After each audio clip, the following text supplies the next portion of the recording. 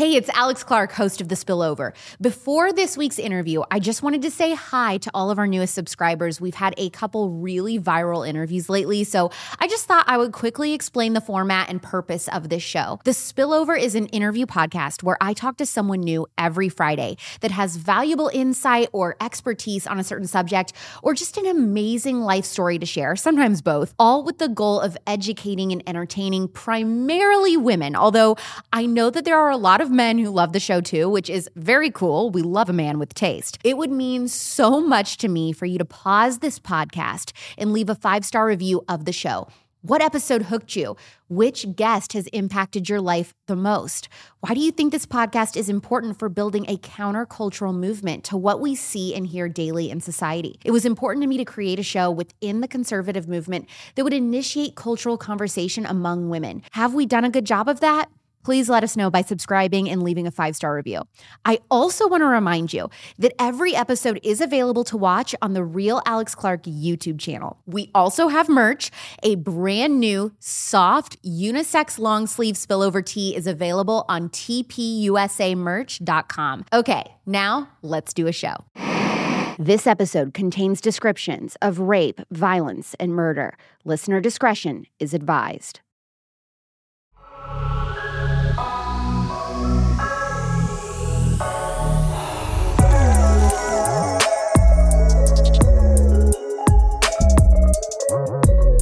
It's a true crime episode just in time for Halloween. My guest accidentally fell into a 25-year career as an FBI agent and a SWAT operator after surviving a violent attack. Now retired, her expertise as an agent was in violent crime, gangs, terrorism, crime aboard aircraft, and she's a tactical EMT. She has received numerous awards from the FBI, Department of Justice, and the CIA. She is the CEO of Firearms Beyond International, an organization that provides training events and self-defense classes that allows someone to experience what it would be like attending the FBI Training Academy. You get to experience what it would be like as an agent and learn hands-on self-defense and tactical training by retired FBI SWAT agents and firearms instructors like herself. There's actually quite a few things I wanted to talk to her about today.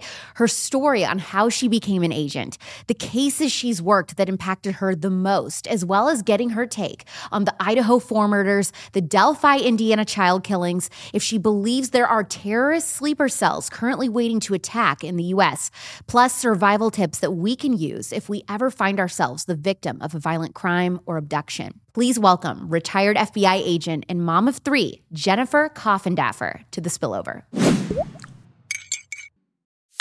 You grew up in Kansas. Your dad was a dairy farmer. You never planned to work for the FBI until you were violently attacked on your college campus. Take us back to that time in your life, your aspirations, and what you remember about that day before the attack. So, Alex, when I look back at that, it was such a different time for me, I think, even as a person, because I was so shy. And when I say shy, that's not the right word. I was naive. I really never thought about ever, getting attacked or that anything like that could happen. I lived in Kansas, and it was such a great day. I remember we had what we call chapter whenever you're in a sorority. And so after school, you go and you study, you hook up with your girlfriends, and then you have chapter. And it was probably about 10 o'clock that night. And I remember it being extremely cold. And whenever you have chapter, you also have to be in a dress. So I remember it being very cold and being in that dress and going just across campus to hook up with one of my girlfriends who was also in the house to study for a Spanish test. And loaded up my books, got in my car, and headed over to see her. And as I was driving, I recall seeing headlights as I looked in my rear view, but not thinking much about it. I can't even believe that I noticed that. And you know how you notice something like that. You don't think anything of it. So I continued on. As I pulled into the apartment complex, I went to the right, they went to the left. So completely didn't think anything of it. Pulled up, got all my books, gathered up, and got out of the car. And as I started walking toward her foyer door of her apartment complex, I started hearing footsteps behind me, and I looked behind me. It's interesting how you immediately know if you're in danger in those sorts of situations. As I caught his eyes, I dropped my books and just took off running, thinking if I could get to that foyer door and get inside, maybe I could be safe. He took off running after me. I got to the foyer door, opened the foyer door, but just as I got it, he put me in a headlock and he took me to the ground and hit me, began to, try and rape me. I was screaming at the top of my lungs. And I remember looking back, wondering why none of the doors I was looking at were opening. Everything is kind of more in slow motion, I think, when you're going through all of this. I kept screaming, and in the distance, I think he too, because he perked up, both of us could hear sirens. And so it was clear to me that somebody had heard my screams and called. And there was a point at which he stopped trying to rape me and instead decided to take me.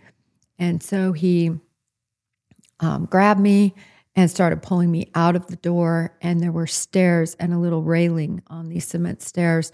And I grabbed a hold of that. There was a car waiting with another driver to take me. And I held onto that railing. And then as the sirens kept getting closer and closer and closer, he was definitely alerted, as was I, thinking I just have to hold on longer. And he let go of me and ran to his getaway car, and they sped off. Once the police arrived, what were you able to tell them? Were you able to speak? Were you able to give a lot of detail, or just were you in shock? Such a great question. I was hysterical. After he let go of me, I went into that complex. It was a 3-story complex, and I just ran throughout that complex, not really having my bearings, even where my girlfriend and her father actually lived. He had heard the screams. He had called the father and gone out the other side of this complex, not knowing that the screams were even coming from me, but just trying to help. Anyway, when the police sat down with me, one of them slapped me. What? Yeah. What are you talking about? So, slapped me to just try to get me to calm down. Is that normal protocol? No. And I don't think that would ever happen now. I would hope not. I think back then the training was horrible. The treatment was really horrible. They were really trying to figure out what happened. I understand that. But like slapping somebody, shaking them, trying to sort of physically get control of the person that has been traumatized, that really wasn't the way to go. I was really a young girl at that point. It was just my freshman year. And so I was always incensed how I was treated. 2 hours after your attack, what did you find out that your offender did? Oh, he attacked another person, but he raped them. Did you know her? No. This was all in the news, heavy in the news. The Wichita State rapist, it was very heavy in the news. They came on campus. They talked to the sorority houses. They even had me, I only would agree to do it from behind black, but they had me at least describe the attacker, who was black male, kind of a baby face, pretty tall. When I say pretty tall, probably 5'9", 5'10". I'm about 5'1" on a good day. So definitely I was outmanned, and I had no idea how to protect myself. I had no idea back then how to fight. I really was just a sitting duck. Did you ever contact the other victim? No. After something like that happens, I guess I can't speak for all victims, but for me, I think mostly what I did was lock it in a vault in a lot of ways. I really didn't want to talk to anybody about it. I didn't want to talk to my girlfriends about it. I didn't want to talk to my family. I didn't even tell my family, back in Nebraska. And, I just think you kind of lock it in a vault. It's it was just a traumatic time. And then the other thing, at least for me, and I think this is a good thing and a bad thing, I'm a compartmentalizer. And I was very good at compartmentalizing that situation and making the best of it and moving forward, but not like a I am woman type of situation at the time. It was more of an internalization. And so that's how that kind of certainly led me down this road. Was he ever caught? He was never caught. Never still to this day? Never to this day. And I was approached actually by a company that wanted to do a show about finding him. And he is my white whale. I have so many questions about this. This is what I kind of figured. This would complete my life agenda in terms of personally, if I could find him. And I actually have talked to a couple of fellow FBI agents that we went through the academy together.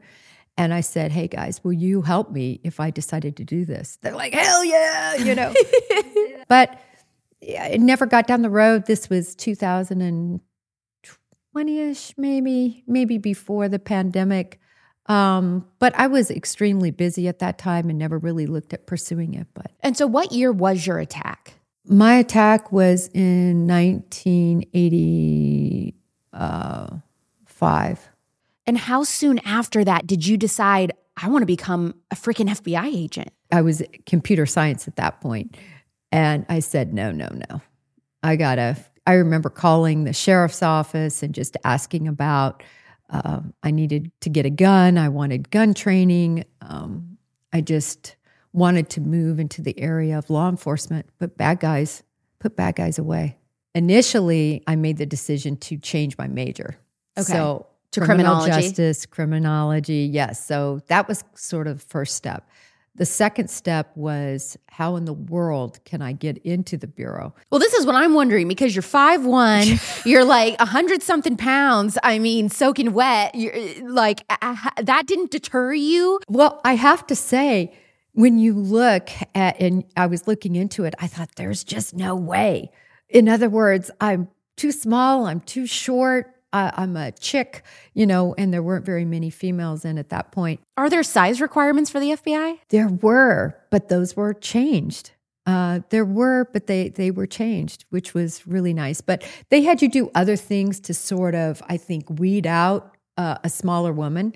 For one thing, you had to pull 100 trigger pulls with a revolver.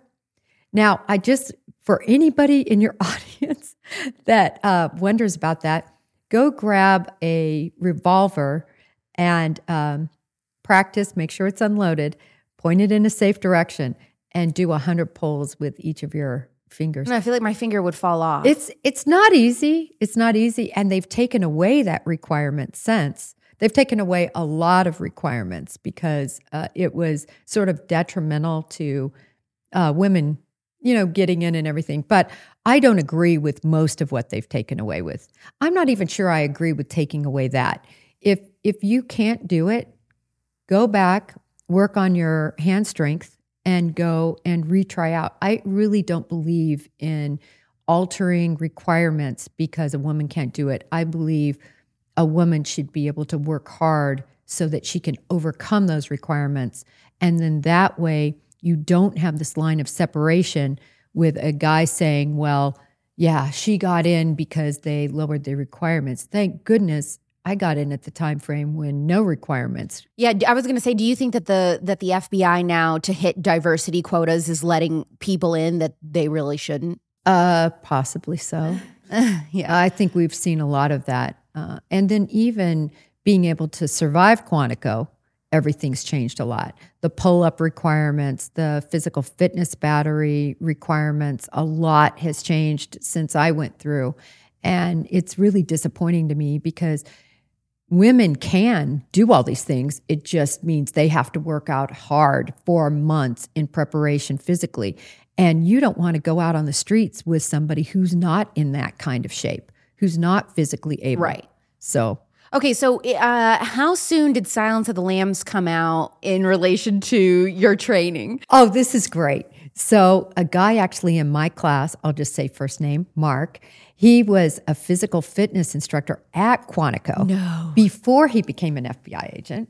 And he was invited to be one of the actors, if you will. He wasn't an actor. Like an extra? An extra. But he actually got to do the scene where he gets handcuffed.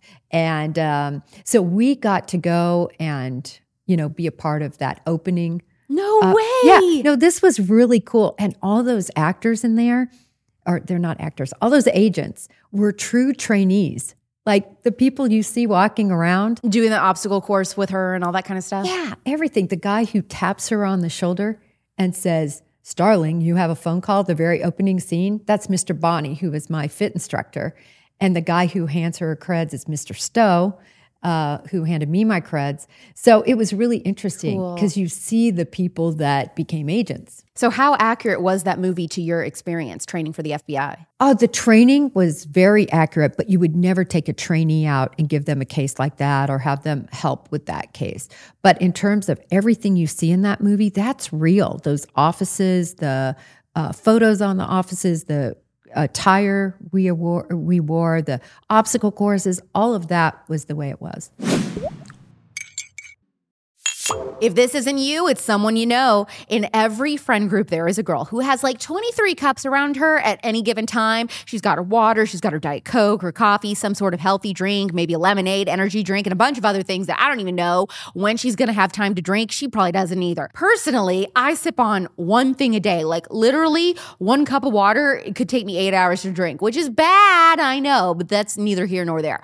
But if you're one of those weirdos that likes to have a lot of drinks, here's another drink that you have to try: squeezed juice. Squeezed juice makes 5 flavors of fruit juice made from a small, conservative-owned family farm in California. And everything they make is 100% juice, not from concentrate, non-GMO, no water added, fresh pressed, HPP pasteurized, and with all the vitamins and nutrients intact, so that the juice is actually healthy and really, really good for you.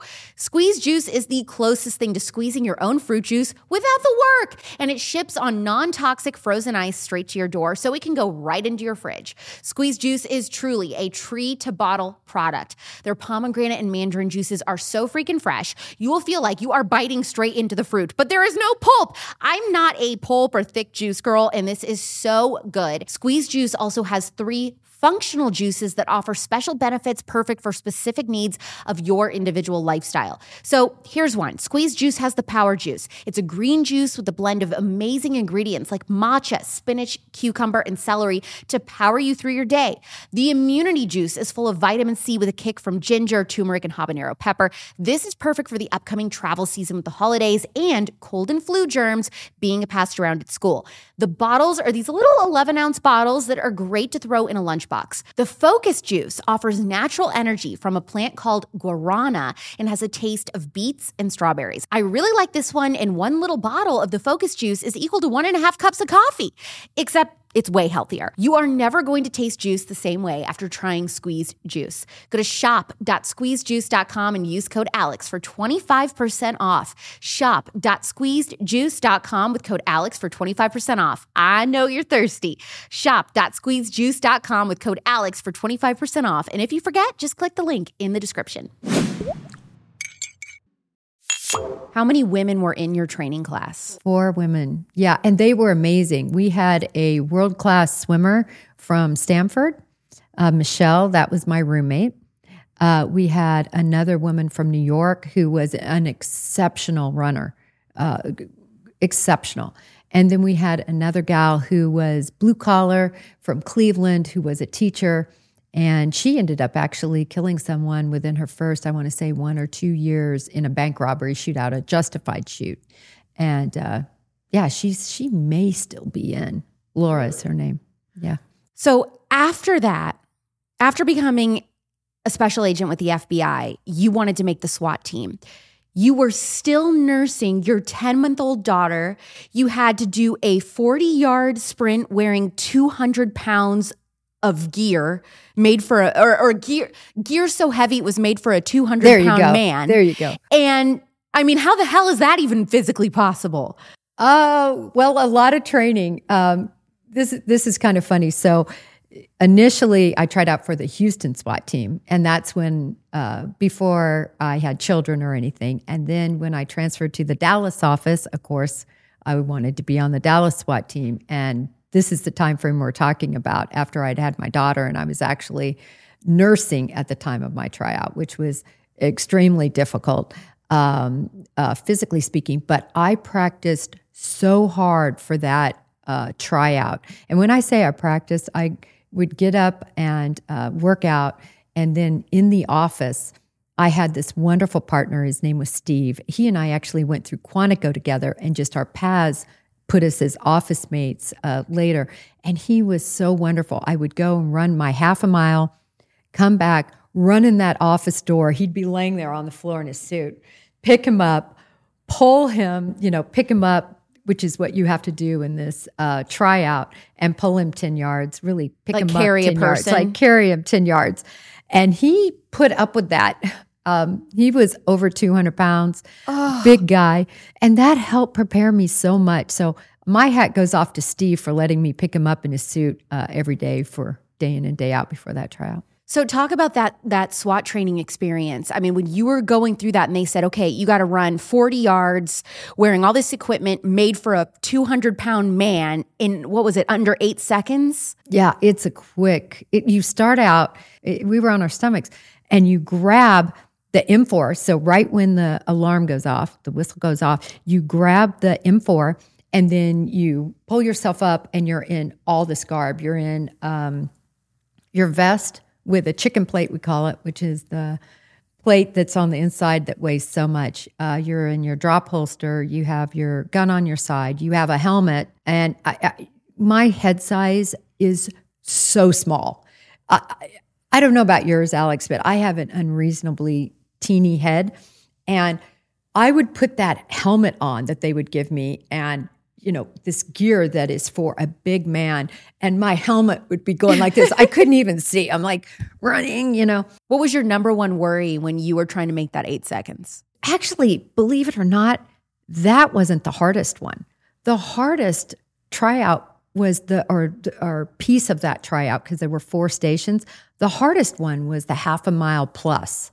And that's where I had to lift the man off the ground. That's the hardest because you'd already run over a quarter mile.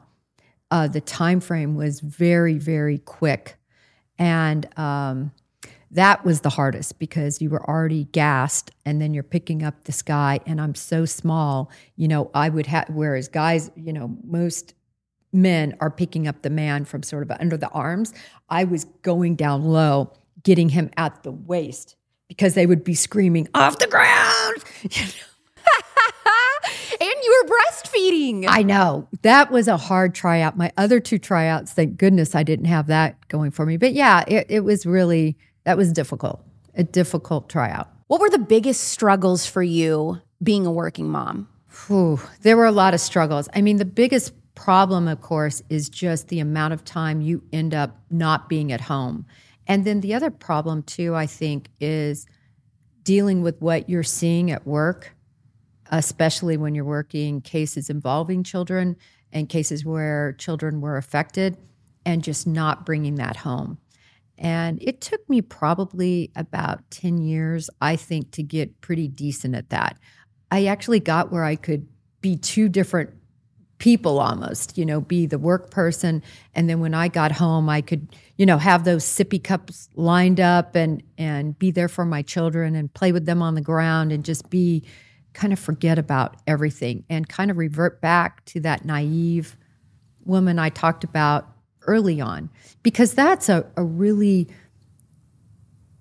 important piece that I think women that are in law enforcement, that are working violent crime, they need to keep about them. When you're given cases, do they keep in mind who the agent is and what their personal life looks like? So do they try to avoid giving you a case that involves children the same age as your own, or none of that matters? It's just like, this is what you're working on. None of that matters. Okay. I think sometimes they do choose you as a woman because, particularly in undercover, you get chosen because of a woman and being able to blend in and not being able to be spotted or even identified as an FBI agent.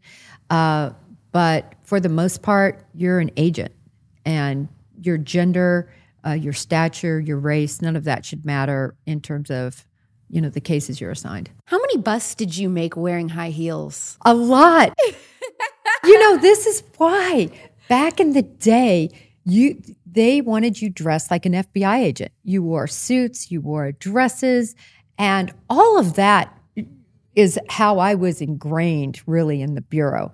And then, of course, now we have special, pants that you wear and shirts that you wear to ID that are dressed down for those situations. But girl, I'm old school. And that's how I grew up under Dick Ledwick, who was my boss, mentor, trainer. So in the middle of your career, you're focused on all these other cases. In the back of your mind, were you always following up and trying to solve your own case? No, I never had the time. And it's interesting, as I said, it's something I will do at some point, try to solve that crime.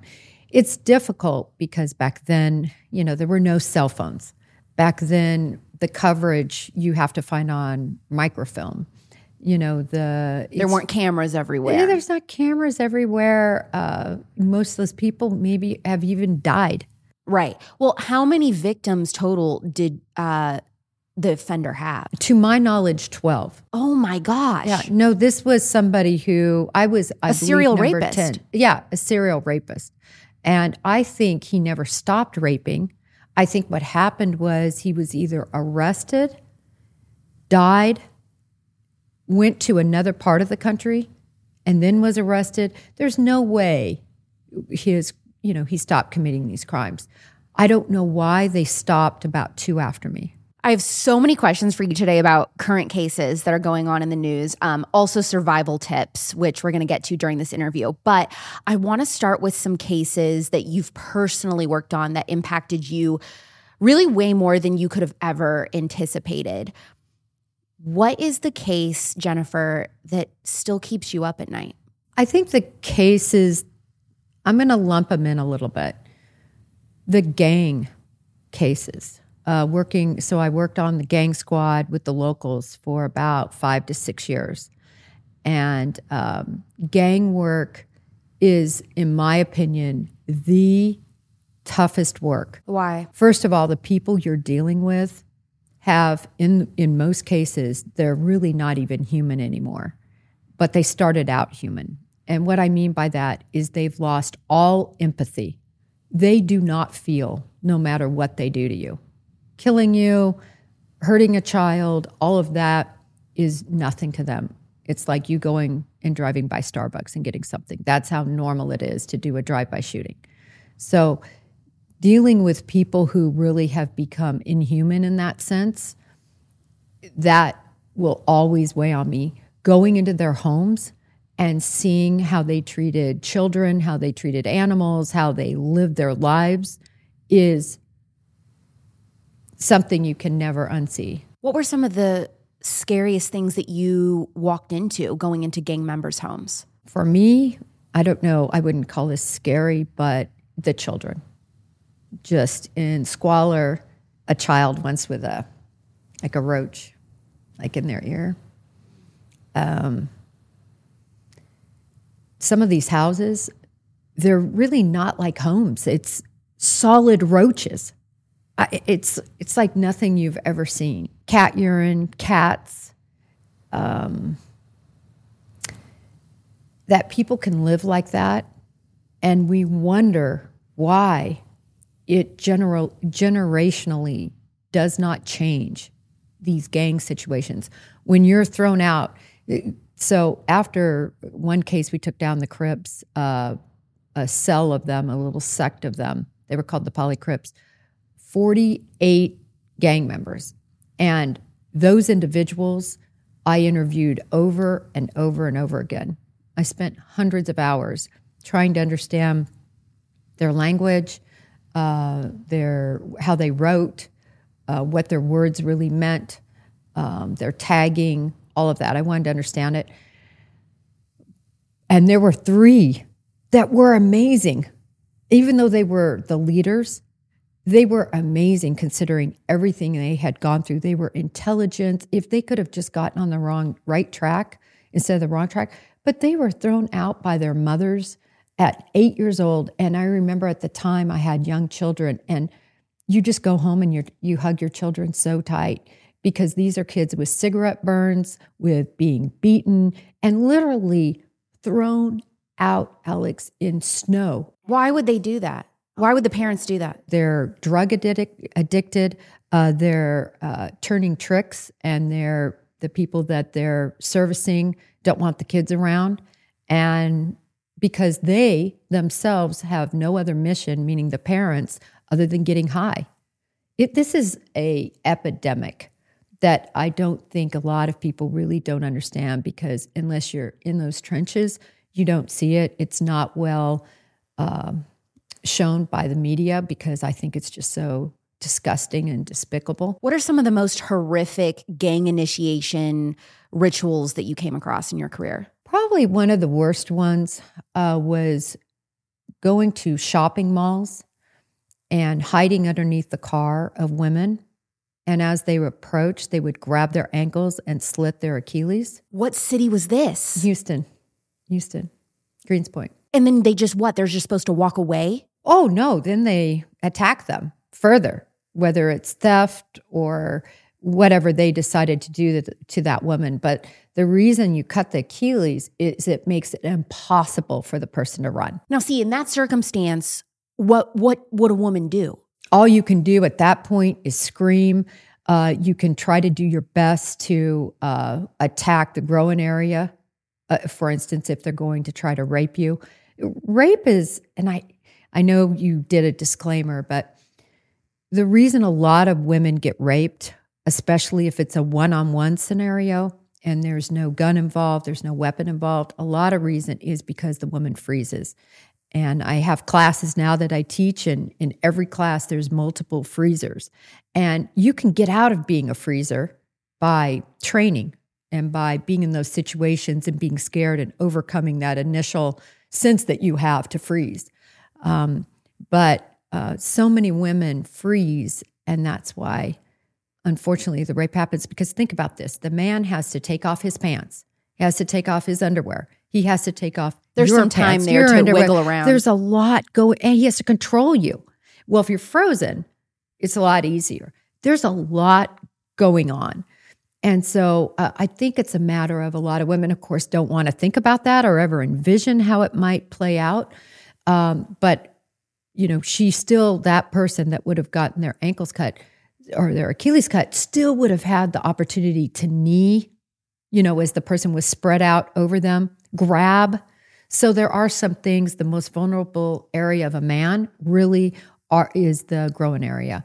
I know a lot of people teach, go for the eyeballs, go for, I don't train that. I think it's nonsense, really, because the only thing you can do is try to incapacitate the person for a small amount of time for you to get away. But honestly, if your Achilles are cut, you can't run. I've been thinking a lot about if I ever have a daughter, just how many cool things I can't wait to tell her that I didn't know when I first got my period. Like, the more I learn, the older I get, I just feel like so much of the verbiage around getting your period as a woman is so negative. It's like, oh, this is the worst thing that can happen to you. And like, it kind of is, but there's a lot of really cool parts to it also that when you know them, you really can take back control of your life. I want to tell my future daughter about the different phases and moods that a woman goes through during her cycle, and that it's normal to feel like 4 different people a month. I want to tell her that her cramps might be worse because of the toxic chemicals on her pads and tampons. And so I will be making sure the only feminine products in my house that she uses are 100% organic cotton. Let me introduce you to Garnu. Everything you need during Strawberry Week, Garnu provides. You know them for their tampons and cups, and now they make organic pads, overnight pads, and panty liners too. Garnu will never use chlorine bleach. There's no dyes, no fragrance, and Garnu tampon applicators are BPA-free with a tube made from sugarcane. The wrappers for Garnu's products are recyclable and biodegradable. We need to do a better job of teaching girls about their cycles, how to track them, the different phases, and why it's important to be picky about what you're putting inside your body. Subscribe to Garnu and have your tampons or pads shipped straight to your door. No more starting your period and realizing, oh my gosh, I'm completely out of tampons. You can choose your delivery schedule to coordinate with your cycle. Garnu is a conservative-owned company who isn't afraid to say periods are for girls only. Every purchase you make with Garnu also goes towards helping women in Nepal affected by human trafficking. Garnu means rescue in Nepali. Go to garnu.com and use code ALEX for 15% off. GARNUU.com with code ALEX for 15% off organic tampons and pads.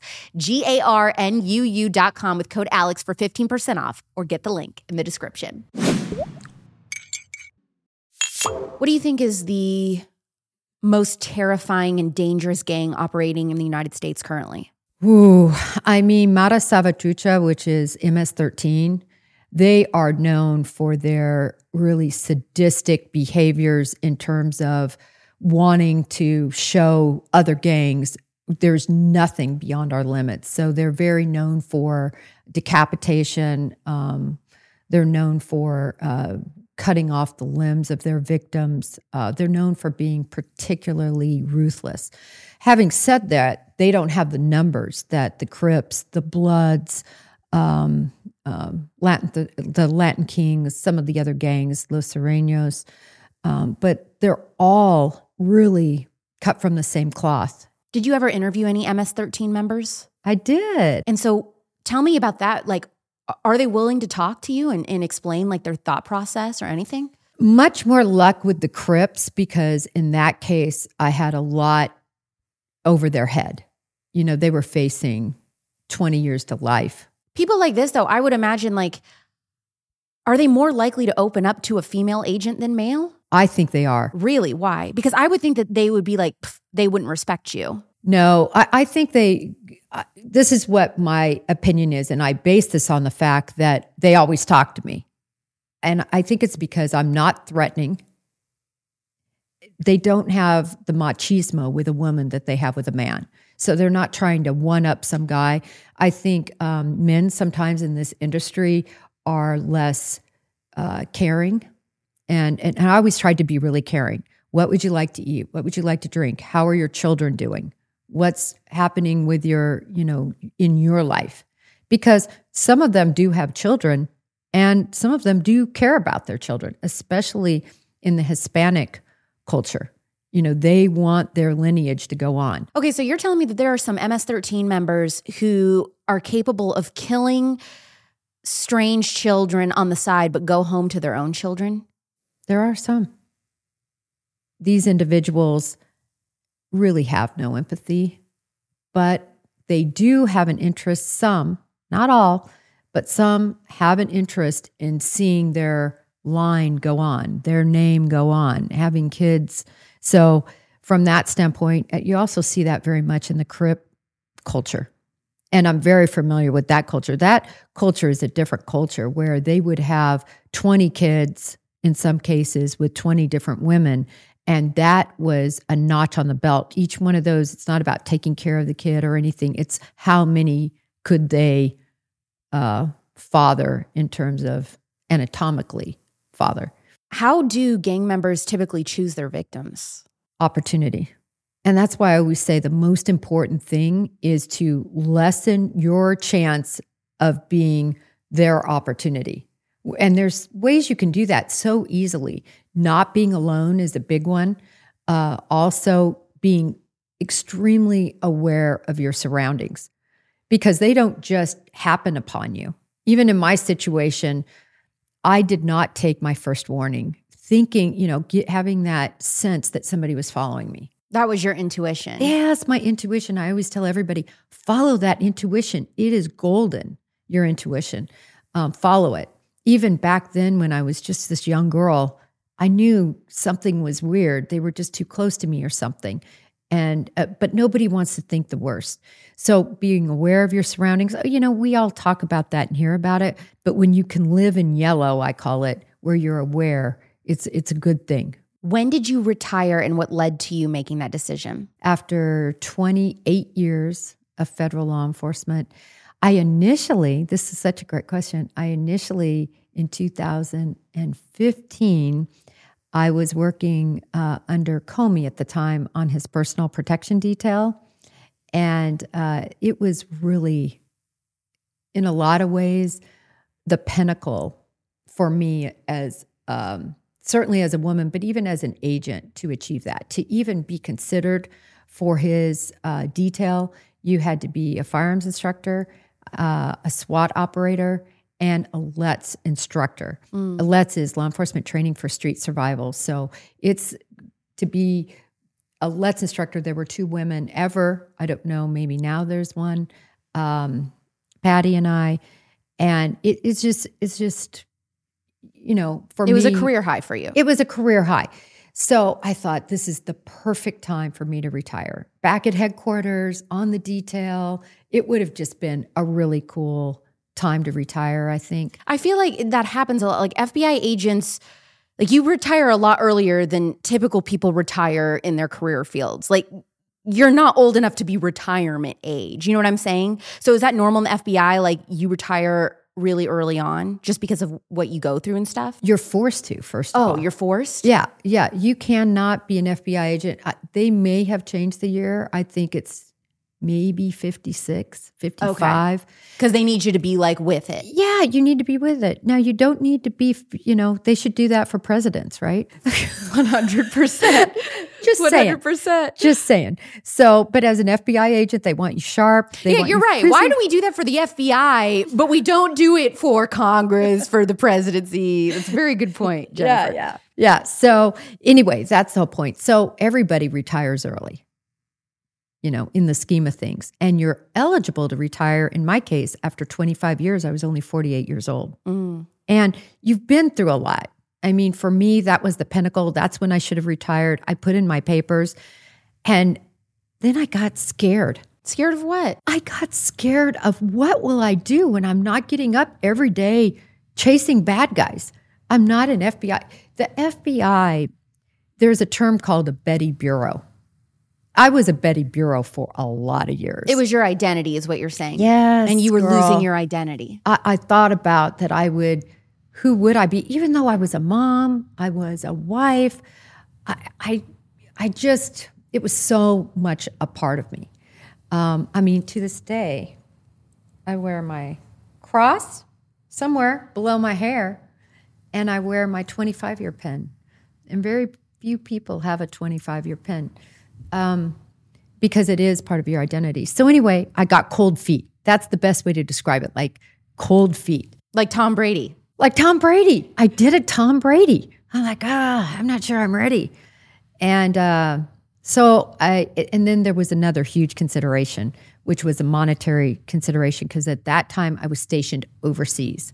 Well, when you're stationed overseas and you retire, you're only allowed they will relocate you back here, but they won't handle anything to do with your real estate. Oh, no, I wouldn't want that. And that was a big deal.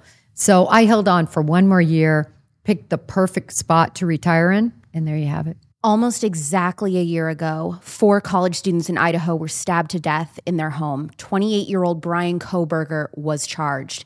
Do you think that we got the right guy? I think we have the right guy. Certainly there's beyond probable cause in this case to believe he killed those 4 college students. So some of my audience is definitely familiar with this case, but some of them, they really only dive into like the true crime world whenever I talk about it.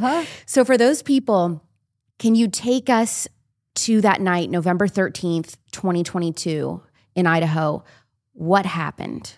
Well, what happened was really so tragic. And it was really, in a way, unparalleled in terms of the true crime, what happens in true crime. Because this individual who was a college student himself who was a university graduate who also had his bachelor's, not only his bachelor's, I should say, but his master's in criminology, and was working on a PhD. And that's why I say this is really unparalleled, with no criminal history to speak of. Little bit, went into that house, if we're to believe what the probable cause affidavit said. He went to the bed of Maddie Mogen, and Kaylee Gonsalves walked to the third floor, where they were both in the same bed together, which I don't think he knew, and killed Maddie Mogen, I believe, first, slaughtered her with a knife, a K-bar knife, which is a very large military-style knife that has a fixed blade, so the blade cannot move, and then it also has kind of a safety. Now, you might wonder, why would he want that? Well, when you're stabbing, a lot of people don't think through it that commit these crimes, and their hand can continue down the blade.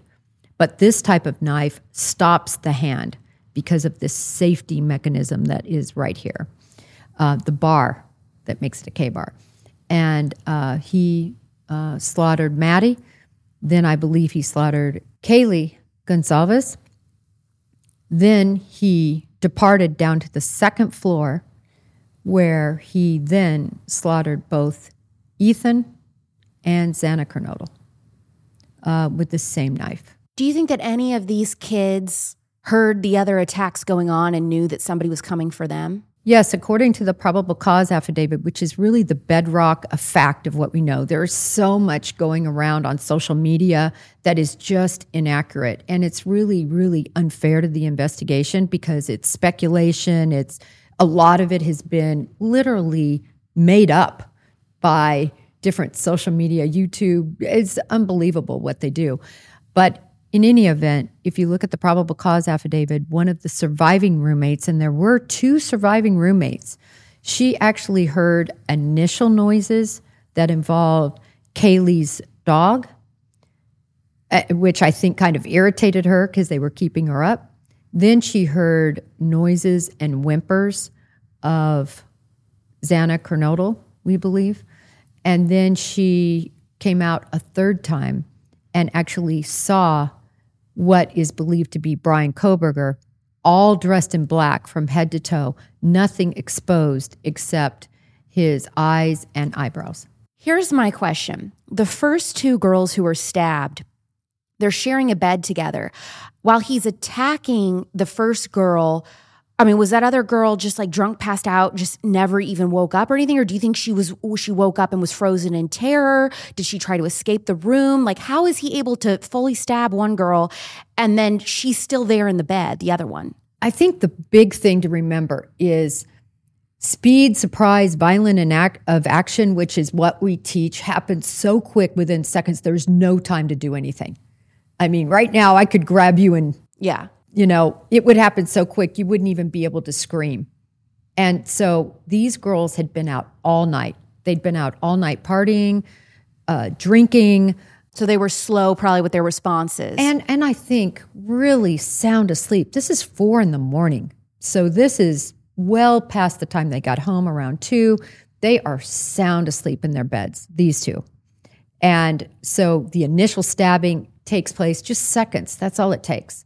And then I believe Kaylee did wake up. I think she was cornered. There was a wall right there. I believe she was on the bedside to the wall. And then he came after her and attacked her. And then what about the couple who was there? Because there's another guy. That adds an element. I mean, a lot of times these killers, they don't want to attack a home that might have a male in it. Do you think he knew that guy was there? No, I think it surprised him. I think it surprised him that Maddie and Kaylee were in the same bed. Kaylee had a separate room, but Kaylee had moved out. She had only come back. She was visiting. She was just visiting. It was a last minute decision. She wasn't even going to go back, but then she decided to go back. She had a brand new car that she wanted to kind of show everybody. She was excited. She was getting ready. She was moving on with her life. She was already in the graduation stage. And so I don't think he even knew she had returned. He did a lot of surveillance on that house, though, so we may find more. He did 12 surveillance type of missions. Do you think he was wanting to kill as many people as he did, or did he have one specific target, in your opinion? I believe, this is strictly my opinion from facts known, it was Maddie Mogen. Why? She signified, her and Kaylee both really signified the kind of girl that he could never really have. And what makes you say that? Like, what do we know about him? He was beyond awkward. He had lost recently in, after high school, over 100 pounds. He was very unattractive, awkward with women. I never heard this. So he was heavier Huge. For a large part of his life? Oh, yes. Yeah, he was huge. And he had the fortitude to lose over 100 pounds. That's pretty significant. I mean, people who have the fortitude to do that, to diet and exercise, and he took it so many steps further. He became an avid runner. I mean, by his watch app, he ran at 6-minute miles. Now, here's my question, because we know that he was studying in a teacher's aide under Dr. Catherine Ramsland, who is like a serial killer expert. She's an expert in BTK. He's studying under her. Was his motivation to lose all of this weight and get fit because he wanted to become a killer, or because at first he just wanted to get a girl and then because he couldn't, he became a killer? B. So he lost the weight first, I think, hoping to reshape himself and to make himself more attractive to women. And I think he was truly an incel, an involuntary celibate, somebody who just could not get women and was very awkward around them. And I think that built up a rage inside of him, an anger inside of him. He had a lot of other issues. He became a serious heroin addict when he was younger. I did not know this. Yeah. He was a heroin addict. He beat, his addiction. Did he have, do we know anything about his childhood, like if he had been abused or anything? There is no indication of that. He has 2 sisters. His family are in the education, worked at a school. We have no indication that he didn't have an upbringing that wasn't quite normal. But there is every indication from many individuals who have known him, who have been interviewed, that he had a lot of demons and struggled with a lot of issues. Even by his own word, he talks about he had, I believe they call it visual snow. And that's where his whole life was kind of in this horrible haze. So he describes himself about all of his issues, his anger toward his father, his sort of hatred toward himself. Did it surprise you that he had been studying under Dr. Catherine Ramsland? I first learned about that right after his arrest. The daughter of BTK called me. We hooked up. Carrie and I began a relationship really that day, but she contacted me and let me know this nugget, if you will. Now, I always had kept that just between her and I because we talked a lot about it. She ended up, coming forward with all the details. Obviously, talked a lot about all of that. But yes, when I heard that, I thought that was awesome. But I knew anybody who's getting their PhD in criminology, having studied, you're going to learn about serial killers. You're going to have extensive knowledge and training and understanding. Do you think that he had a kind of a weird fetish and obsession with serial killing? And so he was just like, well, I'll get close to it and that'll kind of satiate me. Or do you think he always had a plan of like, no, I want to learn everything I can because I want to become this? I think it was something he dreamed about, fantasized about, hoped he could make happen. And he just worked every step until finally it culminated on November 13th. So the sheath of the knife was left at the scene. Do you think that that was on purpose? No way. Anybody who says that, not to be, it's just ridiculous. That sheath is the only reason likely that he is sitting there right now charged. It was the linchpin in this case. It has his DNA on it. It's not even refutable. I mean, they came up with a number, an octillion number, that it's his DNA on that sheath. No, he didn't affix it to himself. And I'll tell you why. When you deal with knives, you want to be able to get them out of their sheath, a big knife like a K-bar, easily. If it's hooked up in here, you don't want to be struggling with exactly where it is, looking down.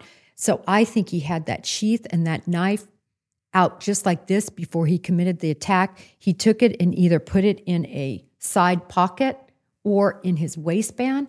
And then as he ravaged these girls, I think it came out and he didn't even know it in the flurry of all of this murderous spree he was in. What do we know about his family and their reaction to this arrest? Well, they have not gone to a hearing. What does that tell us? Well, I'm a actions speak louder than words. I can tell you if my son or daughter were charged with anything, I would be there front and center. Also, we know this. There was a woman that was killed over in the Pennsylvania part of, on the East Coast. Anyway, they have obviously looked at all murders that are similar over there to see if there would be any connection. And they held a grand jury on a particular murder. They subpoenaed both of his parents to come testify. His parents hired attorneys to fight going before that grand jury. Why is this? Because they're trying to protect their son, or they're just embarrassed and don't want anything to do with it? Well, I think if they were trying to protect him, they should have gone forward. In other words, if they had an alibi to show he couldn't have been involved in those murders, why wouldn't they have come forward? Could this mean that they know more than they've let on about his behavior? And Alex, that's what I think. I think that they did not want to be under a microscope having grand jurors ask questions too, but having a prosecutor ask them all sorts of questions that, recall, anything said in that grand jury could be given to the prosecution over in Idaho. Do you think they're the type of people that would help make this happen, help their son become a serial killer? Or is it kind of a don't ask, don't tell, we're going to just pretend like we don't know what's really going on with our son? And this is pure speculation. No, but let me tell you what I base this on. When he was younger, he stole his sister's cell phone. And his father turned him in to authorities. And he was charged. So I don't think this is a family that wants to, sweep everything under the rug. I think that they know they had a very troubled kid. I think that it reached terrible levels of being a person being completely out of control and being in a murderous rage that they didn't anticipate. But they knew they had trouble, Alex. Why did Bryan Kohberger waive his right to a speedy trial? Because the amount of information the prosecution has is overwhelming. 51 terabytes, I believe, of information that they have. That's a lot of terabytes. People have tried to explain it to me. It's like if you took every movie that was made in 3 years and put it on a disc, that's what it's like. Like, really? So what does that mean? Like evidence against him? Yeah, evidence. Okay. And when I say evidence, some of it might not even be useful, but the defense still has to pour through it. So this is videos, this is interviews, this is every ounce of evidence that the prosecution has. So there's way too much for them to go through. So they just need more time? It's going to be years, Alex. Years? People don't want to hear it. It's going to be years. Do you think that this is a trial that's going to be televised? No. Ugh. Why? This is a massive case. Why wouldn't it be televised? It is massive, but when you think about, they do not want, look at how it's blown up on social media. It's insane. And these victims, I can just tell you from my perspective, coming from the law enforcement side, I don't want to see the 2 surviving roommates as well as all the other young people who were involved after that 911 call came in, all of them on the stand facing lights, cameras, and everything. So I just think it harms the case. Yeah. But from a defense standpoint, and I'll tell you, Mr. Gonsalves, he wants this televised. This is one of the victim's dads. Kaylee's dad, Steve Gonsalves, he is leading one of the charges, he and, of course, all the media outlets. Why does he want it televised? Because I think he wants people to see what was done to his daughter, to Maddie, and these kids. It feels like justice to him. It's justice, and I get that. It really hasn't been since Ted Bundy that I feel like we had a home full of college students brutally murdered. I mean, am I right about that? No, you really are right. And I do compare it a lot to the Cayo house at Florida State. A lot of similarities in terms of the brutality. I think Ted Bundy's was possibly even worse because he was just so violent. But he also left survivors and victims and walked right past them. And I always use that analogy because people are so obsessed with the fact that people were left behind and, oh, they must be involved. No, they're not involved.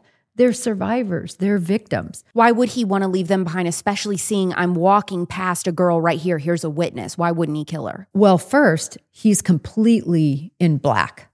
I mean, this is all you can see. So I think he felt safe from that standpoint. The other thing is, I believe things had gone totally wrong in terms of this beautiful fantasy he played out and what really happened. In other words, sneaking in there, going up, assault, killing one girl and then sneaking out and having everybody say, who in the world did this? And then having it be unsolved and then probably going on and maybe committing others in the same way and being infamous for being this incredible serial killer that was never found.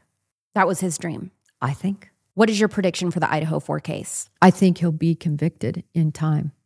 As far as whether he'll get the death penalty or not, that's another question. Why? It's on the table, but I don't know if they're prepared to do that. They haven't had anybody that they've sent to be, even though they've had the ability to in decades, I believe. So I don't. Just as a state, you mean? Yeah. I don't see it happening, but it could. I finally saw the Eras Tour movie. I actually went to a drive-in theater with my best friend Nicole, who lives in Kentucky. The only negative was the bathrooms at the drive-in had those nasty warm vanilla sugar type hand soaps. Without saying anything to each other, both my friend and I at the same time were like, dude, I want to gag having this on my hands. Once you edit out the majority of synthetic fragrance from your life, you will notice more than ever before how poisonous that stuff smells when you're exposed to it. Nicole was so anxious to try out my Olivia body wash once we got back to her house, and after one use, she was hooked. You say, well, who cares? I have body wash that works just fine. First of all, does it? Second of all, Olivia isn't just your run-of-the-mill soap. Olivia is like the Rolls Royce of body washes that does a lot more than just add some synthetic endocrine-disrupting perfume. I think that I would have been, honestly, at that drive-in better off just straight up not using the soap. I know that's kind of gross after using the bathroom, but seriously, it was probably worse putting that stuff on me than just, using some water to rinse off only. Olivia is a prebiotic, 100% organic, non-GMO, and non-toxic body wash that feeds your skin's microbiome instead of stripping it. They have scented washes, but all the fragrance is real with essential oils and the real ingredients. After that trip, I went ahead and ordered Olivia's hand washes too. So now I know what I'm getting my mom and my grandma's for Christmas. There's nothing synthetic or irritating in Olivia's soap, even for the most sensitive or problematic skin types. Your whole family, even babies, can use Olivia body wash. For example, in their prebiotic cranberry body wash, it has only 8 organic and non-toxic ingredients like Dead Sea salt, Acadian sea kelp, and coconut oil. These body washes help eliminate body eczema, keratosis, psoriasis, stabilize pH, help reduce fresh burns and scars, and are very anti-aging. One of the big reasons I wanted the hand wash, okay? Because hands tell your age before your face does. Olivia's prebiotic formulas are perfect to speed up the healing from fresh cuts and burns and to minimize any scarring. It's not uncommon to use their washes and notice healing 2 to 3 times faster than normal. The green tea honeysuckle is my favorite scent, and this body wash is so clean and so powerful. You can use it as a shampoo and as a face wash as well. Even eye makeup remover. Just keep your eyes closed tight because of the Dead Sea salt. You'll thank me later. Since Olivia is made without sodium lauryl sulfates, there isn't as much lather. I'm going to tell you that right now, but I find it way softer and easy to spread around compared to some of the other big name natural washes I've tried. Those I feel like it's like, eat, like trying to move that soap up and down my body. It's like horrible. But the coconut oil and Olivia wash really helps. I've already seen the posts in the Cute Conservatives Facebook group from you guys who have tried it and are hooked. My crunchiest friends will not use any soap in the shower besides Olivia. Now I understand why, and soon you will too. When you try your first order, go to Olivia.com with code ALEX15 for 15% off. That's ALEAVIA.com with code ALEX15 for 15% off. Olivia.com with code ALEX15 or click the link in the description. Another case in recent years that just keeps getting weirder and weirder. Weirder and weirder, Jennifer, is the 2017 Delphi, Indiana child killings. Now, here's what's crazy about the Delphi killings. When this first came out that there were these two little girls that were murdered in Delphi, Indiana, I was like, you're joking me. My parents are from Logansport, Indiana. This is where my family is from. This is like the town over. Delphi is like, I don't even know if there's 2 stoplights in this town. I am so familiar with this town. It is the middle of nowhere. It's just not a town that anything happens in. You drive through it and you forget about it. And so when this came out in the news, I couldn't freaking believe it. The murders of 13 and 14-year-old Abby Williams and Libby German.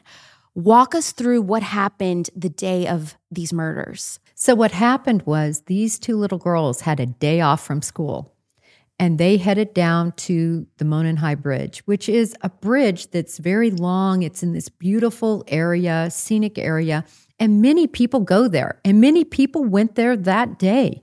They were not the only ones on this trail and going on this bridge. And as they walked on this bridge, there was a man who has been called Bridge Guy who followed them, who fortunately Libby was astute enough to actually get a video of, and he ordered guys down the bridge, or down the hill, guys down the hill.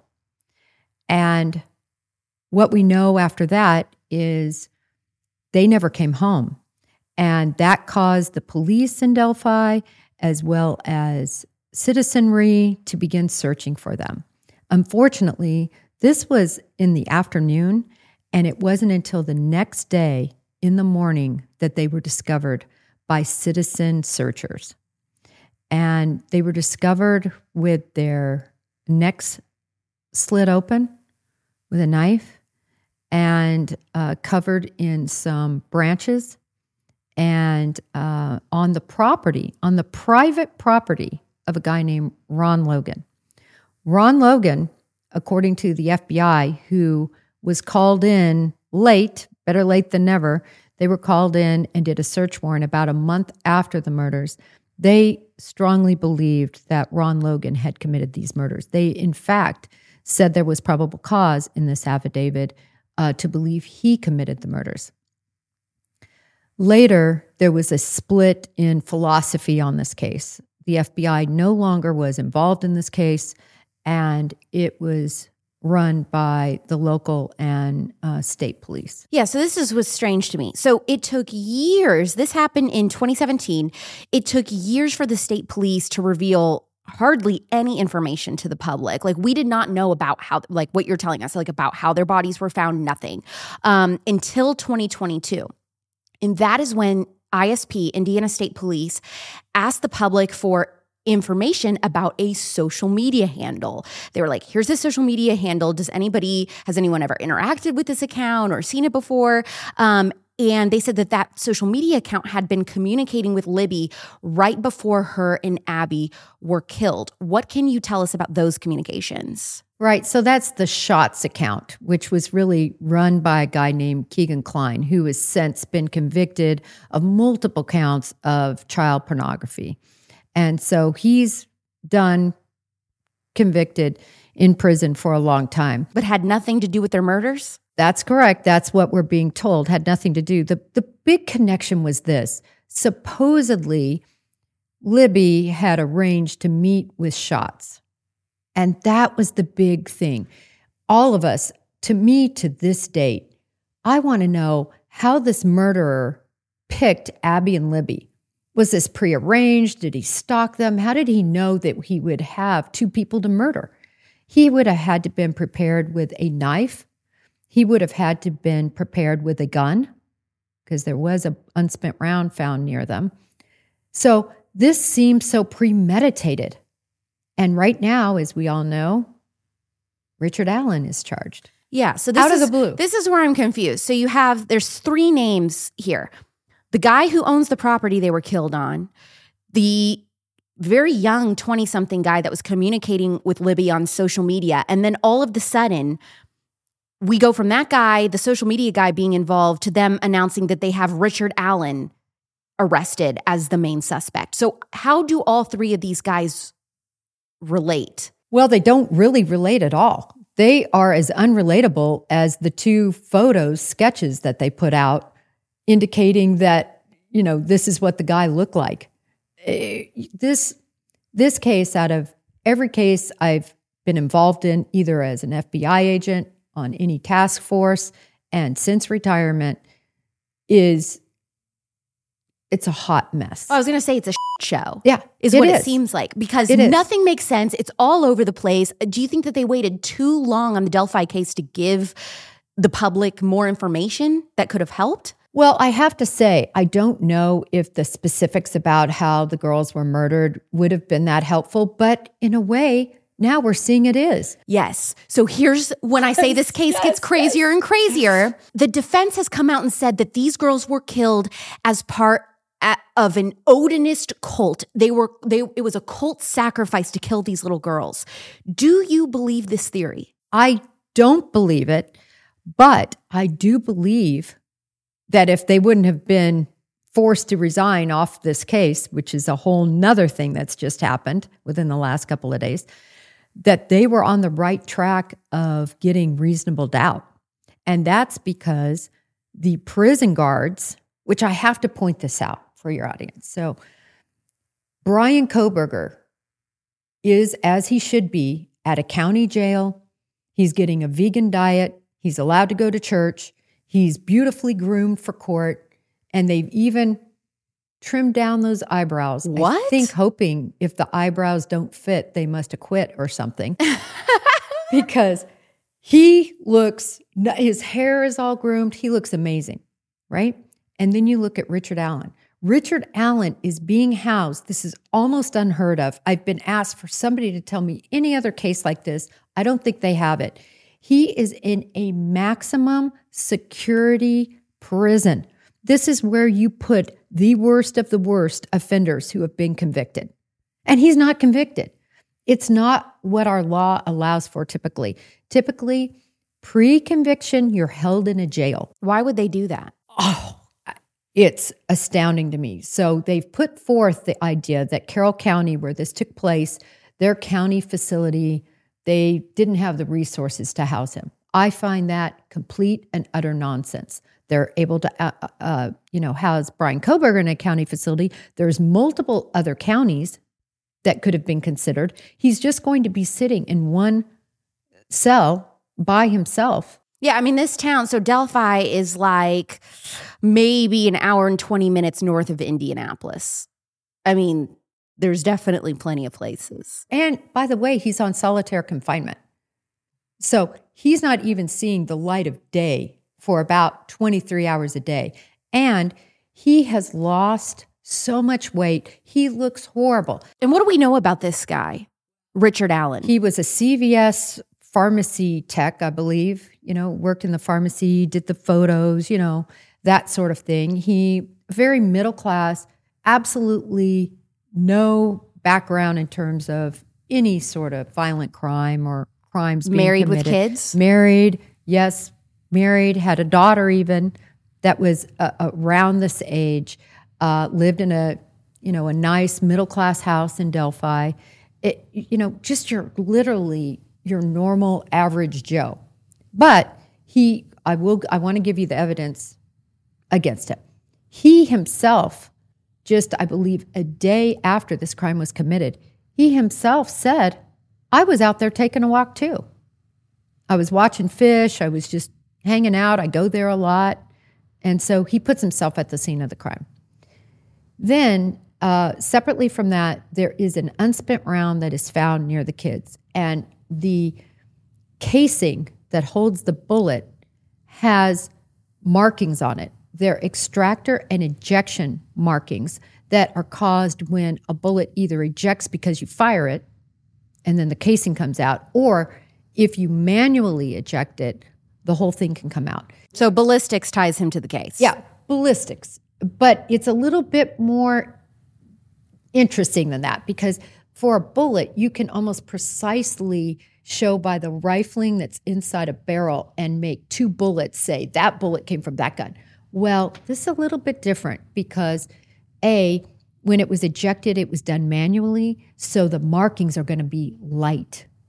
It doesn't have the force and the power of what would have happened if it were ejected from being shot. But they've connected that casing to the gun that they recovered from his house because of a search warrant. So in other words, they take that gun and then they manually eject, and they show that the markings are similar, if not alike. I've seen these hold up so well in court, but I've never seen a case where it's a manual ejection. Okay, so why in the world, this happened just a couple days ago, Richard Allen's entire defense team says, we're out, we don't want to do this anymore. They drop out of the case. What is up with that? They didn't drop out, they were forced out. Why? By who? I believe the judge. What does that mean? So it was an in-camera hearing, meaning it's a hearing that's done with nobody around, and you get called in, and in this particular case, there were crime scene photos that were released. The crime scene photos were released, according to the defense, by one of their friends that they entrusted to look at the photo. He then disseminated it. There's been reports on up to 3 different people that he gave it to, and then one of those individuals minimally gave it to a podcast. Oh my gosh. They're out. And get this is where it gets even crazier. One of the disseminators killed himself. What's a disseminator? One of the people who got the photos killed himself in the middle of the law enforcement questioning. What is your theories on that? I just hate coincidences. I mean, I think that he killed himself related to what he had done. This was a military guy. Because you feel like maybe he was feeling guilty that I just jacked up the case of 2 children who were murdered? Yeah. So it's just, as you said, it couldn't get crazier. We've got these possible pagan worshipers that have been partially implicated. Now he has no defense, and he's still in a lockup facility without being convicted. So what happens with this case? If you're making a bet, what happens with this case? And is this going to be televised? This will be televised. Oh, good. I don't know. I don't even know if Richard Allen's going to survive. Why do you say that? Because of the situation. Because he's a child killer and they'll just kill him in prison? No, he's in lockup. They're not going to kill him. But I mean, physically speaking, he's reportedly eating his own papers. He, through, his tablet that he could communicate with his lawyers on, he has supposedly gone cuckoo. Now, he did admit to killing the girls. This is very important because to me, this is the strongest evidence, if it really exists. We haven't heard the tapes, but he supposedly told not only his wife, but his mom. He admitted to the crime, right? Well, normally you would think, oh, this is a rock solid case. But guess who his guards were? Odinists. Allowed to wear Odinist patches. What is an Odinist? What is an Odinist cult? So an Odinist cult is basically, I don't want to call them necessarily a cult because I think a lot of people believe in the god Odin, who is some Norwegian god. It's an old school pagan type religion. And it's like the Vikings. Believed in this, right? Yes. Okay. And it's been taken over, if you will, by a lot of white supremacists. Okay. So this is some white supremacists, but these girls were white. Exactly. That's why it doesn't make any sense. And then they try to connect it and say, well, but one of them, their parent dated somebody who was of color and blah, blah, blah, blah, blah. They try to make some sort of, reasoning. But their biggest reasoning that they try to show is how they were killed, how they were covered up with which they're trying to say these sticks make a certain formation, and that on the tree, there's a blood sign that's in an F formation, which is a Odinist rune or sign of Odin. I think the guy just wiped his hands. To clean the blood off? Yeah, I think that's what it was. But in any event, it's holding some weight now because now you have the prison guards that are literally have Odinist patches on them. Well, is sacrificial child killing a part of this religion? Well, no. Yes and no. I think I've definitely read, and I'm no Odinist expert, but I have read that there were sacrifices that were made, supposedly, but this is back in the ages and ages ago. Not now, you wouldn't think. But of course, this is the philosophy, right? That they're going from what occurred back in the day to now. And the defense is who came out and said all of this theory. Yeah. Are they... Well, I know they're gone now because they all just left. But, I mean, were they sticking with it or did they try to walk it back at all? Or? Oh, no. They just dropped this bomb and walked away. They are sticking with it. And there's a little bit of meat on the bone, girl. There's those patches. So, again, they're saying that these guards treated Richard Allen terrible, which would led him to the confessions. I'm just putting out there what's on the table. And why would he be eating paper? Because he's lost it. Now, that I agree with. People say, oh, he's faking it. He is not faking it when you look at him. He has had he's aged 20 years. His weight loss is impressive. It's terrible. And then if you just look at him, he is a broken man. And who wouldn't be broken? I could take anyone and pluck them out, CVS pharmacy tech, and throw them in a maximum security lockup, and they would possibly lose their mind too. In their paperwork, the defense named the Odinist that they believe did the actual killing. Oh, so there's other people that could be involved in this. Oh, yeah. So it's a mess. It's a mess. Where's a mess. Where's the best place for somebody that really wants to get caught up on this case and all of the nitty-gritty details? Where should they go? You definitely could go to my Twitter at Coffindaffer FBI and follow the tweets related to, and I usually say justice for Abby and Libby at the top of them. That will at least get you caught up to where we are now. As far as looking back since the beginning of time, certainly the Murder Sheets podcast does a good job of chronicalizing everything that's happened from the very, very, very beginning. And is Murder Sheets a podcast that specializes in just Indiana true crime? I don't know, but I know they've been on the Delphi case from the beginning. But if you're looking for a more in-depth, really analysis from the side of the defense, there's a podcast called The Unraveling. And that's where they are specifically only focused on Delphi and unraveling the truth, unraveling what they believe is public corruption, unraveling everything about Odinists. There's a great doctor on there named Dr. Picado, who's really good at, I think, the psychological analysis of Richard Allen, of who would have committed this crime, blah, blah, blah. The Unraveling is good if you want to see the defense side of things. And then on the prosecution side, there's a very little-known podcast. His name is Fig, F-I-G, and he is definitely from the prosecution. So if any of your followers really want to dive into Delphi, I would look at all three avenues. I had a very liberal Uber driver recently who was going on and on about a lot of things that I don't agree with, but she said one thing that made me perk up. She brought up concerns about our city water and how many toxic chemicals are in the drinking water now. She said one of the worst contributors is the toilet paper. I was like, you know what? I have not agreed with anything else that you have said on this ride, but we do agree on this. And that is why I use bum roll toilet paper. Americans go through over 57 pounds of toilet paper every year.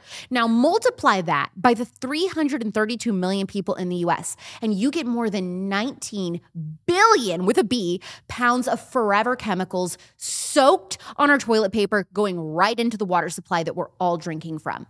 Forever chemicals, or PFAS, according to the U.S. Environmental Protection Agency, are linked to decreased fertility, hypertension in pregnant people, increased risk of certain cancers, developmental delays in children, low birth weight, hormonal irregularities, elevated cholesterol, reduced effectiveness of the immune system, and more. Bum Roll toilet paper knows that not only is this paper going into our water a problem, but putting it on one of the most absorbent areas of our body is also a huge concern. Bum Roll toilet paper is made with 0 forever chemicals. If you frequently get UTIs, try switching up your toilet paper. Your typical toilet paper that you've used for your entire life, they have a lot of perfumes and things on them that we have no idea are there that can be very irritating. Bum Roll is perfume-free, chlorine-free, plastic wrap-free, 100% recycled, whitened with hydrogen peroxide, hypoallergenic, quick dissolving, and even safe for RVs. Have a clean poop, even on the road. I just thought the RV part was interesting, okay? So I just wanted to throw that in. Bum Roll toilet paper is made in the USA to help support American jobs,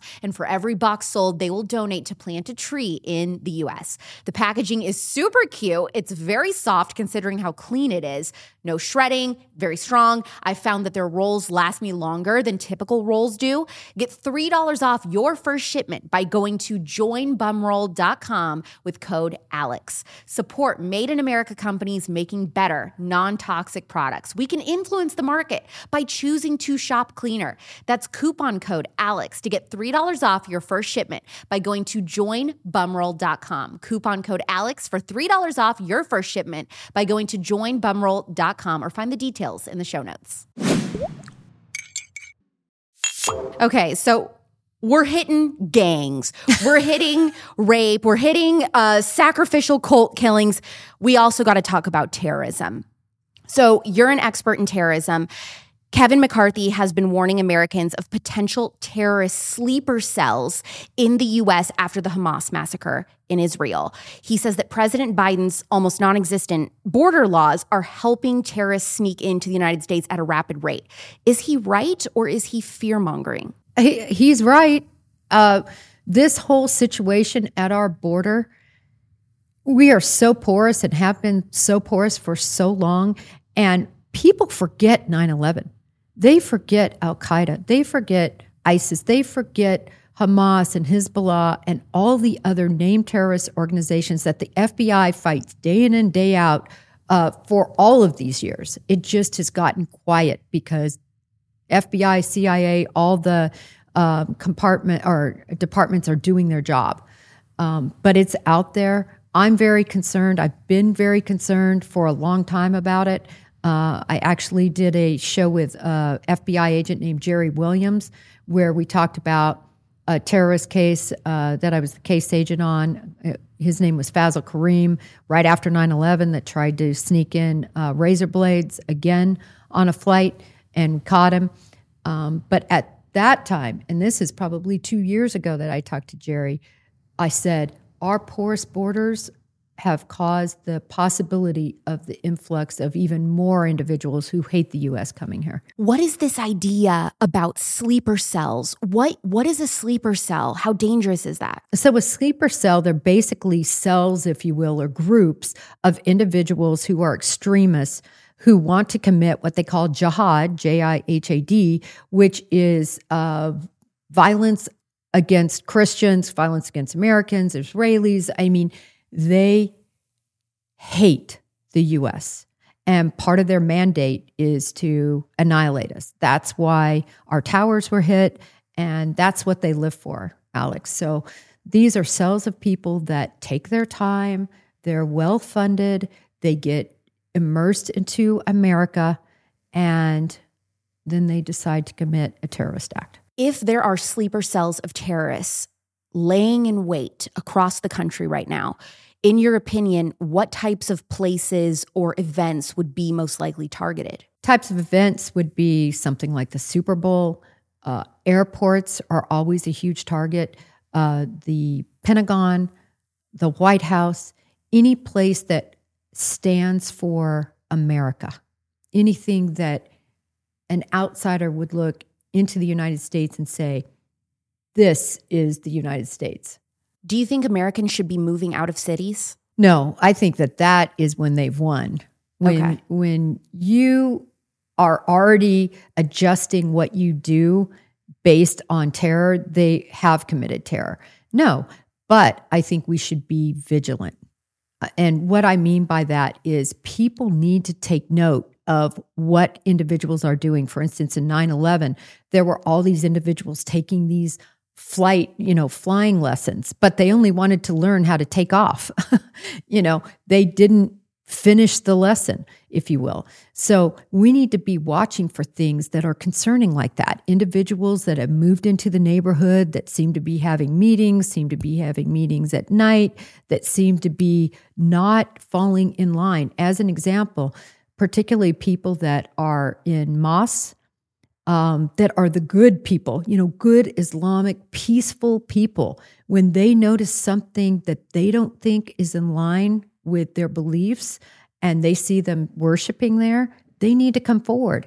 So that's what we're talking about is vigilance. What should someone do if they find themselves in the middle of a terror attack in a public place? Well, the most important thing you can do is obviously remove yourself from that particular place. But part of the problem that happens is panic. And when people panic, people are run over, they hurt each other, they don't know where they're going. Panic is the worst thing. So I would say the number one thing is to mentally just prepare yourself that if you're going, as an example, to the White House or say on a visit, or you're going someplace that could be targeted in New York City area, just prepare yourself mentally. That's what I do.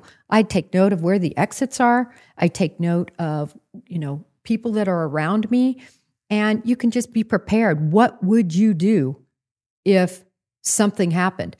In some of these situations, like if a bomb goes off or if a plane hits your building, there's not much you can do. When do you know, how do you know if it's better to run or hide? Well, it's better to run or hide when you can exit a complete area. When you can't exit, then you have to hide. Okay. This is something I think about a lot. Just being somebody that's obsessed with true crime, like you hear a lot about different types of attackers and different types of motivation for why they do what they do. Are there ever instances where it's a good idea to try to get inside of a kidnapper or rapist's head and talk them out of hurting you? No. Okay. I say no, because typical people who attack, rape, they're resolved to do this, they're going to do this, and you igniting their sense of power and their sense of overcoming you is exciting them. So screaming in terror, crying, begging, that's what they're hoping for. Right. So should you respond in a different way? Yeah. Like I've always thought I would just start being like, tell me about your mom or something and just see if that would like trigger some kind of childhood trauma and they would stop. I don't know. This is like the crazy things of me like having no idea how I would survive. Like this is what I think like, well, how do I know if I should do something crazy like that? No. But you're saying don't do that. I love that you say that because ladies, we are raised to be nice. We are raised to be understanding. We're raised to try to talk people out of situations, to try to communicate, to reach out to them in some sort of empathetic way. This does not work with somebody who is their mission to rape you and to murder you. So what you can do, you need to scream if you are in a public place. Obviously, if you're home and there's nobody else there, screaming is not going to help. It's only going to ignite their excitement. But if you're in a public place, you really do need to scream, but not because you're going crazy, but because you're sounding an alarm. But what you do need to do is go on the offensive. When I teach self-defense, the whole mantra is fighting dirty. And you need to get them surprised because reaction is slower than action. So the action that you do, they have to react to it, and it's extremely slow. So what you want to do is grab their head, headbutt them, knee them. There's a lot of different techniques, but the groin area and basically putting a situation where no longer are you the defensive victim, you are now the offensive person. You're the offensive survivor. Are you familiar with the toy box killer? No. Okay, so the toy box killer, I believe killed in New Mexico. He had like a whole little RV set up. It was like a torture chamber, but he would abduct women and rape them. But he was a sadist. So it was all about as much pain doing sexual acts that he can inflict. I mean, like inserting things into them with spikes on it and things like that. So if they tried to close their legs, they would be shredded. Like horrific things. If you found yourself in a situation like that where they're getting off on your screams and your cries and your begging, what should your response be in that? Well, again, in that case, you're in an RV. There's nobody that's going to hear your screams. My first question would be, how did you get in the RV? Because I want to say that the number one thing is you cannot go with anyone, no matter what. That means jump out of the car. I don't care if it's moving. I mean, it's better if it's slowing down at a stoplight, but that means attacking him if he's the driver. Yes, are you going to get in a wreck? It's going to be way better than what you're going to come across if you go where he's going to take you. So my number one thing is don't go where they're trying to get you. If you are in that case, all you can do is fight. What are the first things a woman should do if she's been abducted? The number one thing is to remove your chances, your likelihood of being abducted, as we've talked about, right? Don't be alone as much as you can. Obviously, we have to be alone, but you need to have your pepper spray on you whenever you are alone and you're either walking, you're running, you're going to your car after shopping, and have it on the ready. Have your finger in the slot. A lot of them have pull-ups or they have twist tops. You need to have it ready. Don't be on your cell phone. Don't have an ear pod so you have all your senses about you. And this is going to lower your chances of even getting abducted. But say you are abducted, it is very important to fight. It just so important to fight. You're your last person. Worst case scenario, if you end up in the worst case situation, which you're dead, at least now they have their DNA all over you, under your fingertips, and hopefully you save another girl. Well, I was wondering if you're in a vehicle with somebody, for example, you're in the trunk of his car or even in the passenger seat, and there's no way that you can get out in that moment. While you're sitting there, should you be doing things like picking at your skin and letting it drop on the floor, pulling your hair out, putting it on the floor, like leaving DNA like that? Oh, definitely. Definitely, in terms of leaving breadcrumbs for law enforcement.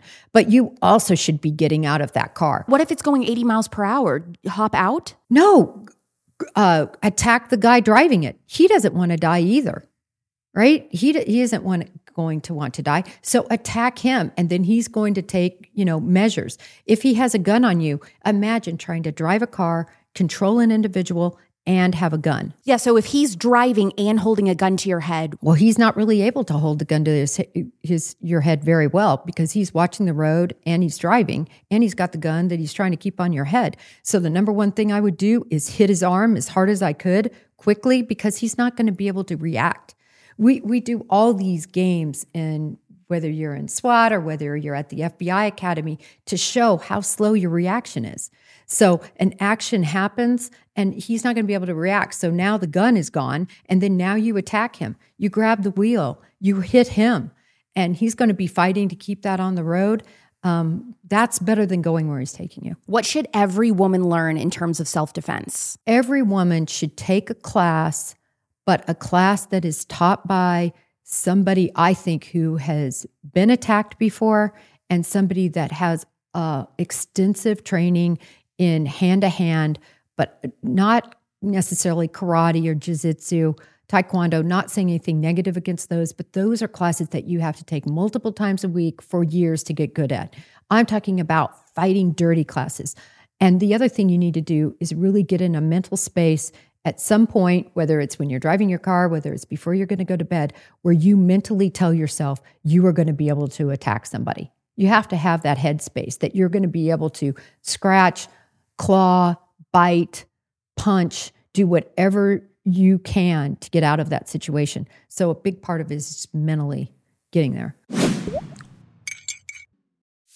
I tell you everything, so let me just update you on a little change that I've made in my skincare routine.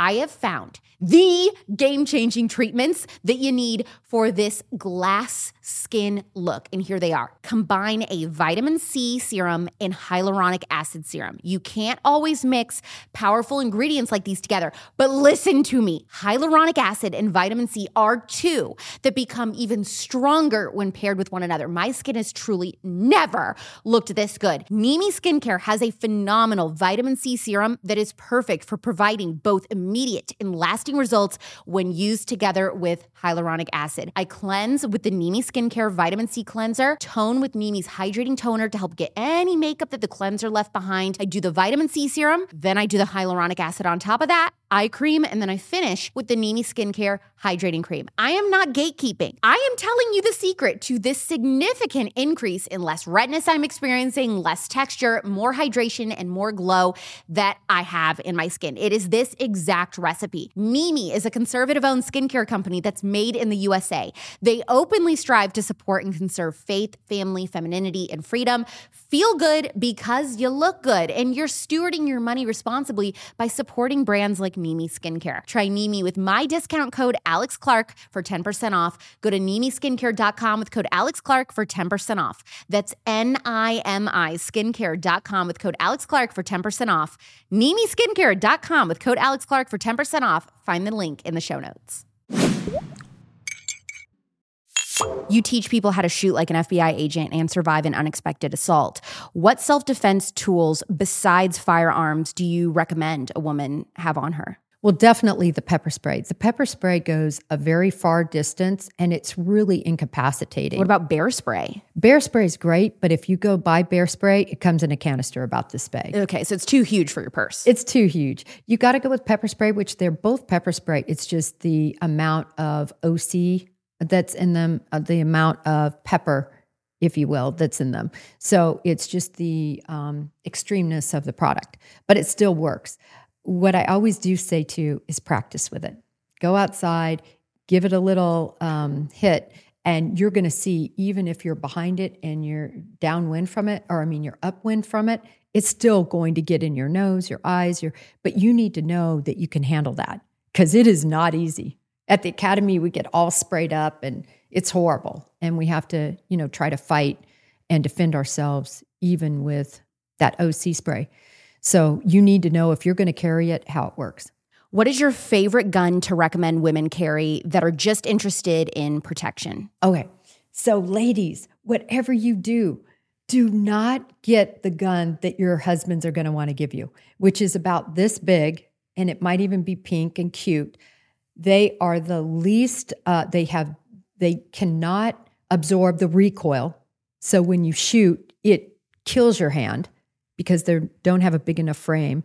Second of all, they're inaccurate because of that recoil, and because of how they function, they're just not accurate. You need a bigger gun, like a Glock 17, which is a 9mm. I highly recommend 9mm. The FBI did all sorts of studies right before I left, and they determined a 9mm is the best gun even for agents to carry. Why? Because they have the least amount of recoil, the biggest amount of firepower, combined with the number of rounds a gun can hold. So even if you miss the first time, you've got 10, 11, 12, 14, 15 plus times to hit them. And I recommend the Glock 17. It's actually really light. It's got a great frame to absorb. It's extremely accurate. And it's just a great, great gun. Now, some women might be, Jennifer, that's a big gun for me to carry. Yeah, my thing is with Glocks, I had one and I sold it to my dad because I just feel like I have the weakest wrists ever. And I felt like I couldn't hold it up with just my wrists. I don't know. That's my biggest concern with that. But I guess you just have to practice and get used to it. It does feel like that at first. But I think once you practice it and get used to it, and I also practice what they call dry firing. You make sure, as I said, you don't have a magazine in it. There's nothing in the weapon. You're pointing it someplace safe. And you just practice that trigger pull, practice manipulating the gun. You cannot carry a gun unless you really practice with it every week. If someone breaks into your house, what is the first thing that you should do? You're dead asleep. Well, if you're dead asleep, hopefully, you've heard them come in before they get too close to you. But I think what you're saying is, say you're dead asleep, you're woken to somebody coming in the house, the first thing, you must call 911 and get somebody on their way. So that's number one. Number two, you need to hide. So at that point, I would run, I'd lock the door. So when the husband grabs the baseball bat and goes downstairs to confront the guy, that's the worst mistake you can make? Yeah, you don't need to be doing that. I mean, if you really truly believe somebody is in your house. Now, if you just hear something and it could be whatever, a cat, a squirrel in your attic or something else, that's a different scenario. But if you truly believe either maybe you have Ring camera coverage or you hear somebody walking through your house, lock yourself in your room, and then beyond the room, I would go to the bathroom, lock myself in there again, and then I would be poised ready with the baseball bat or with the gun, and now you are in the good situation because now they're going to have to kick in 2 doors to get to you, and you're going to be able to ambush them because they're not going to know where you are. They kick in that door, and you're there to light them up. What is the deadliest, most common mistake that you have seen victims of violent crime make? Trust. Thinking that somehow, as you said earlier, they can talk their way out of this, or this guy really isn't that bad, or it's going to be okay. That's the biggest mistake, is just really not judging what people are capable of. You have 3 kids. How soon did you teach your kids about how to survive violent crime, and what did you tell them? Oh my gosh. So my daughter has been through my class at least 3 or 4 times. And then we talk about it all the time. I just saw her yesterday and we talked about it again. So when they're little, I mean, when did you first start bringing it up? I took my son Kyle out with the SWAT guys when he was about 8 or 9 to shoot. And how much do you tell them about things like sexual abuse and shooting and stabbing and all that? So I think there's a big difference between alerting a child to abduction and going into those types of details. So I never went into those types of details other than they will hurt you really bad and to how to avoid abduction. But I also taught it was very important to understand firearms. First of all, because we have so many firearms in our house that you can get a child to understand and to respect a firearm when at 8 they shoot it and they realize the magnitude of what it can accomplish. So I think a lot of people try to hide them and they never educate them. They don't get them out there and teach them. And that's the most important thing, I believe, is to teach. Education will cause fewer gun accidents. The problem is people don't educate and teach.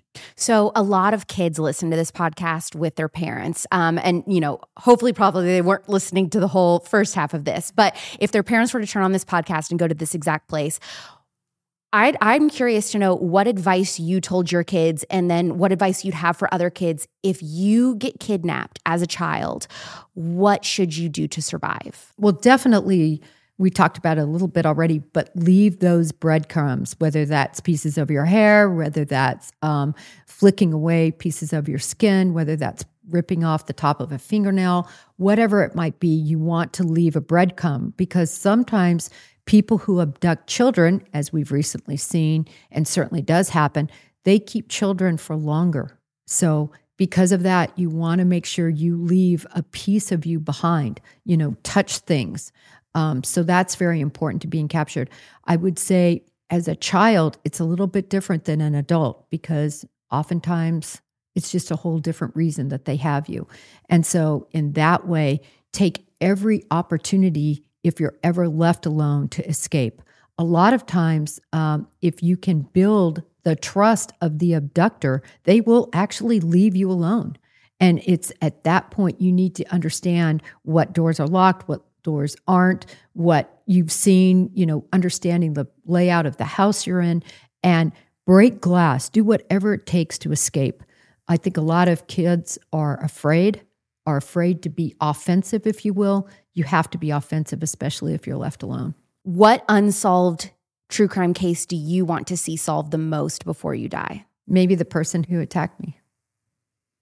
I would love to see that solved. Now that you're retired, have you started to dive into that at all? I really haven't. I still have a young one at home and am so busy with the kids and then so busy with work and, everything. I haven't But I think I'm definitely mentally ready to, a lot more than I was when I was younger. And so it's something I want to do. I just have to figure out exactly how I'm going to go about it, how I'm going to find that time. In your opinion, is America more or less dangerous today than it was in the 90s? It's much more dangerous. It's more dangerous just because of social media and the ability that individuals have to stalk you and to look and see what you're doing without you even seeing them. So, so often people are stalked on phones, on games. Your children just really aren't safe with people from far away being able to get into your kid's bedroom. If a woman wants to start training on how to use a firearm with you specifically, how can she do that? DM me. I'm on Twitter, Coffindaffer FBI. Shoot me a DM. If you shoot me a DM, I'll get back with you and we'll try to put a class together. Now, I don't do any classes that aren't very specific and tailored to the individuals for a lot of reasons. But the main reason is I want to have a true understanding of who's going to be in that class. You're putting firearms in the hands of people you don't know. And so definitely love to put together these classes and train to exactly what the individuals want to learn. If someone wants to be a mom one day, but they also want to be an FBI agent for our younger listeners, do you recommend this career path for her? There's areas within the FBI that I do recommend. For instance, if you get in and you can get on a white-collar crime squad, typically white-collar crime are bankers and other professionals that work 9 to 5. So you can have a much more a situation where you can control your hours. So there are certain facets of the FBI. But if you want a real, what I call a real FBI career, where you're in the thick of it, you have other things you're doing besides your caseload. Maybe you want to do SWAT, maybe you want to be on the evidence recovery team, maybe you want to be a blood spatter expert, whatever you want to do extracurricularly, and also have your career putting bad guys in. This is not a profession for somebody who is a female, pregnant, married. It's just so hard. So I think you can do that part at first, maybe, and then break into an easier facet of law enforcement. Does the FBI allow that? Like if a woman wants to do like the hardcore stuff, like catching, bad guys and everything, like what you were doing, can you say, okay, now that I have kids, I want to go into like the white collar crimes? Yes, the Bureau, for the most part, and it's gotten kinder and gentler, I call it, as time has gone on, they're more understanding, certainly. The age of, the guys just being some, few, but some out there being hardcore, just terrible to women, that is going away, and it's going away quickly. So Coffindaffer FBI on Twitter, that's where you can follow Jennifer. Jennifer, thank you so much for coming on The Spillover. Thank you. It was great.